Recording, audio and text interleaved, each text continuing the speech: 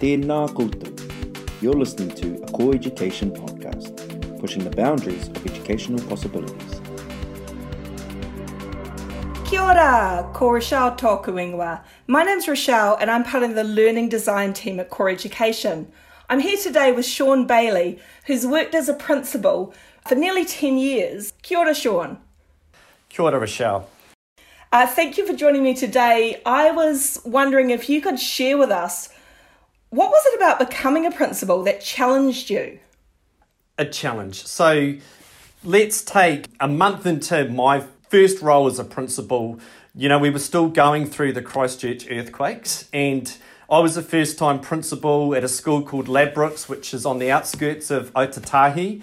And, you know, the job had started really well, and, you know, I was enjoying the first few weeks. It was pretty much a honeymoon phase, as it can be when you start a job. But there were external challenges that were coming my way, and one of them was continued aftershocks, for example, post-Christchurch earthquake. And during that time, there was still a lot of instability, not only obviously with land, but also with people's emotions and how they were dealing with that particular challenge that we were faced with.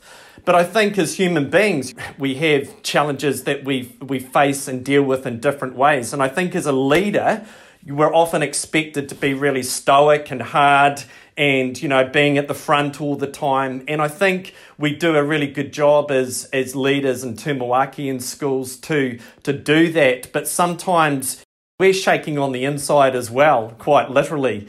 And, you know, being a first-time principal, that was certainly a situation that I was in. And I remember about a month into my job, there was continual aftershocks happening. I remember my appraiser arrived one day in that first 4 weeks just to check in to see how I was going, and it was a big aftershock. And I had to draw the school community together, bring the kids together, get them into a safe place. And she commented on my ability to do that really calmly and without making a big song and dance. And I think we do that, but as I said, sometimes it can take its toll on leaders. But I think the big lesson that we need to remember is that, you know, even though we are continually supporting our communities, who's supporting us? And I think it's important to, as I said before, have mentors and coaches who you can debrief with, and you can perhaps share some of those anxieties that you experienced when you're dealing with those certain challenges.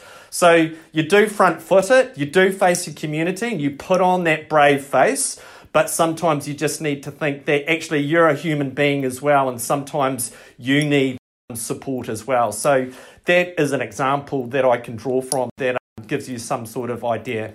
If you could go back to before you became a tūmawaki, a principal, what would have been the most useful information that if you could travel back in time, you think, I wish I'd known that?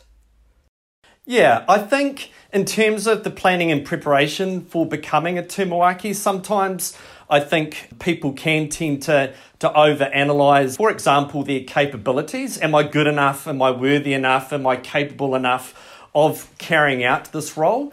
And I think in terms of some of the things, if I look back on, that perhaps I'd spend more time developing would be developing great connections with more mentors and coaches who you can be inspired by and who can continue to teach you and motivate you. And I still think that that's really important. It's something that we always need to be considerate of in terms of developing our careers.